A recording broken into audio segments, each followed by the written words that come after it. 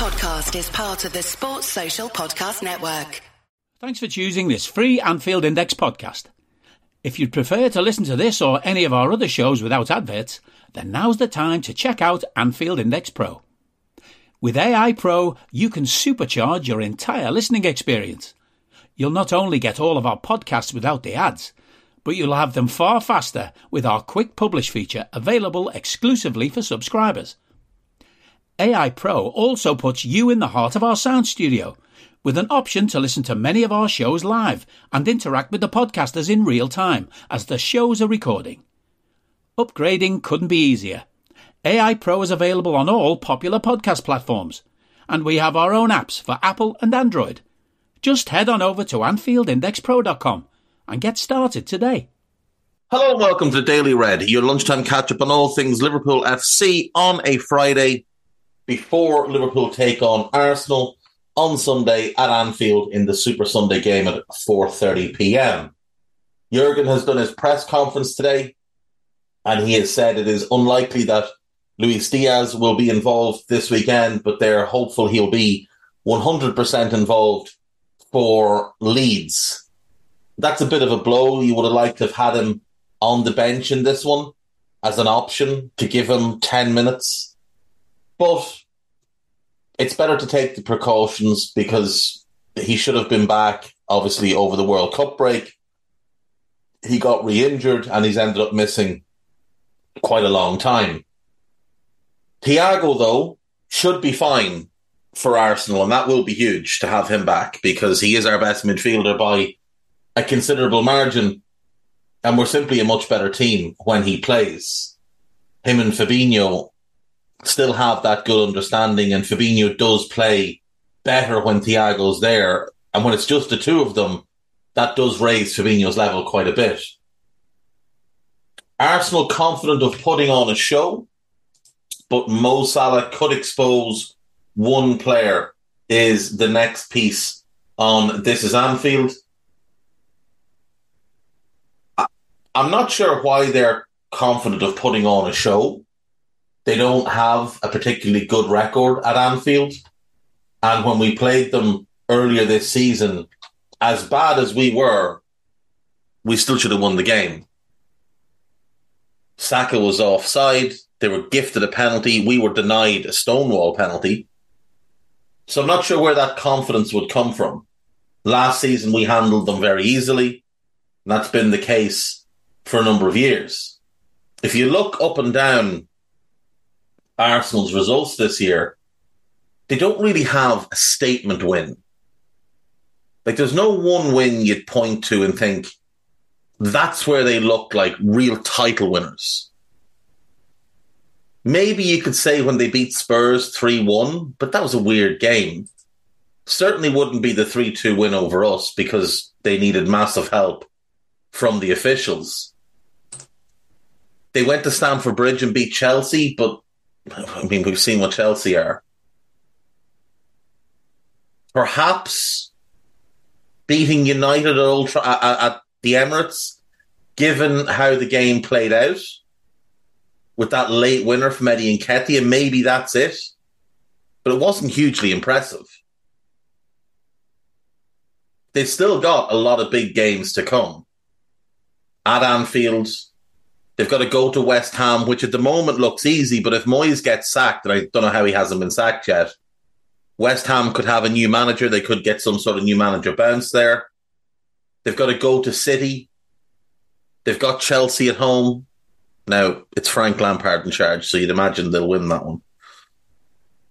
And then they go to Newcastle, which is going to be really difficult, and that's where they blew top four last year, and it would be quite funny if that's where they blew the title this year.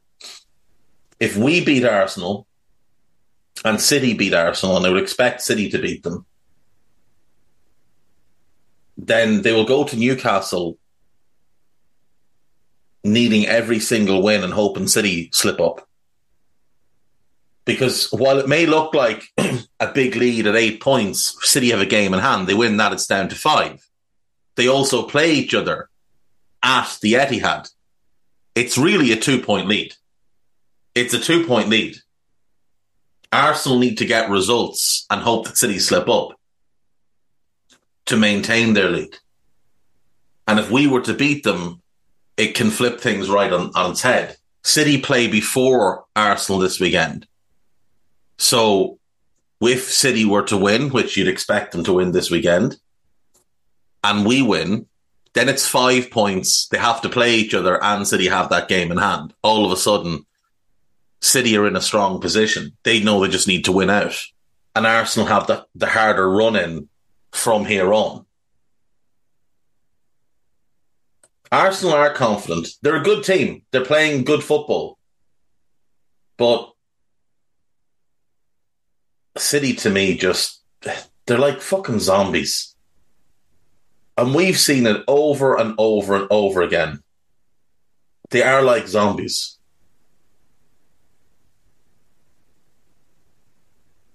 Mo against Zinchenko is the matchup tagged here as one that Arsenal could be worried about. But for me, it's the likes of Jota and Bobby who always do well against Arsenal. And they're the two I'm looking at, maybe not as starters, but as bench options, as players that can be game changers for us or match winners for us in this case. How Arsenal became the new Liverpool, I'm not even going to bother with that one. Jurgen Klopp names the first step Liverpool took versus Chelsea. Let's go from there. I mean, I'm struggling with this. I really am struggling with him trying to claim there's positive things to take from that game. We were genuinely dreadful. And he says that there was intensity, desire and passion. That was good at Chelsea. It wasn't there. It didn't exist in the game. There was no intensity in our game. Our pressing was appalling. There was no desire. One of our midfielders didn't make a single tackle. Passion. Like, this is tripe from Jurgen. Utter tripe. And it's concerning at this stage that this is still what he's trotting out. Hillsborough survivor calls for greater punishments for tragedy chanting. There is a tweet going around that is attached to a petition, or has a petition attached to it, rather, to bring it to the government that laws should be introduced around tragedy chanting. So if you see it, sign it. New fixture rescheduled and Liverpool charged by the FA. So Liverpool have been charged by the FA for surrounding the referee against City. I note that City players have not been charged, even though they also surrounded the referee. They surround the referee in every game, as do Arsenal. I haven't seen either of them been charged for that this season. Liverpool's away game with Leicester will now be played on Monday night, the 15th of May, an 8 p.m. kickoff. It's been moved to be shown on Sky. Why anybody would want to watch that game, I have no idea. Genuinely, I have no idea. They're awful, and we're pretty shit as well. According to James Jimbo Pearce in The Athletic, talks for external investment in Liverpool are relatively well advanced, and it's possible that something could be agreed before the end of the season. We're fairly desperate for that money, so that would be a help. Neil Jones has said that Mason Mount, if he decides to leave Chelsea, Liverpool will be at the front of the queue. I think that's something we've all known. Chelsea have admiration for Xabi Alonso, but it's unlikely he would be appointed at this stage as great. I think he'd laugh if they offered a job to him.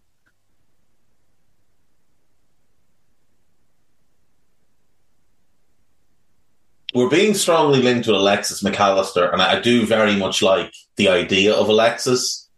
Him and Thiago rotating that left-sided role, I think that could be outstanding. You get 60 games a season between them. That could be great. bring in a new defensive midfielder to rotate with Fab, where that new defensive midfielder plays the majority of games. Fab gets maybe 20 starts across the season, all competitions. And then you've got Bellingham and Jones on the right. And the reason I say Jones is because the other option is somebody that can't control a football. So I went with the guy with actual footballing ability. And then Bajcetic can be the backup 6 and left-sided 8. And Henderson can be the third choice right-sided 8, because that's about all he's fit for at this point. On Liverpool.com, Liverpool can scare Arsenal with playmaker weapon Mikel Arteta fears as Jurgen Klopp's star returns. Virgil is back, and I assume that the fear is regarding Virgil's long passing ability and his ability to switch play. So it hasn't worked great this season, but a lot of things haven't worked great this season. Liverpool, great favourite for 164 million transfer as Jurgen Klopp tells agent of playmaker interest. So the latest is that Jude Bellingham could cost 132 million. I doubt he will cost that much. But we are apparently the favourites by most outlets, most polls, whatever. Yeah, it looks like Jude will happen at this point. Apparently, we also have interest in James Maddison. Maddison's an outstanding player, but there are concerning reports about his personality, and it doesn't seem likely that he would pass the dickhead test. Liverpool has serious funds coming as FSG gets NBA team boost amid embarrassing Red Sox moment. The Red Sox are absolutely stinking the place out this season. FSG, we all know that they're trying to buy one of the NBA expansion franchises. And in all likelihood, they'll get the team that gets lumped into Las Vegas.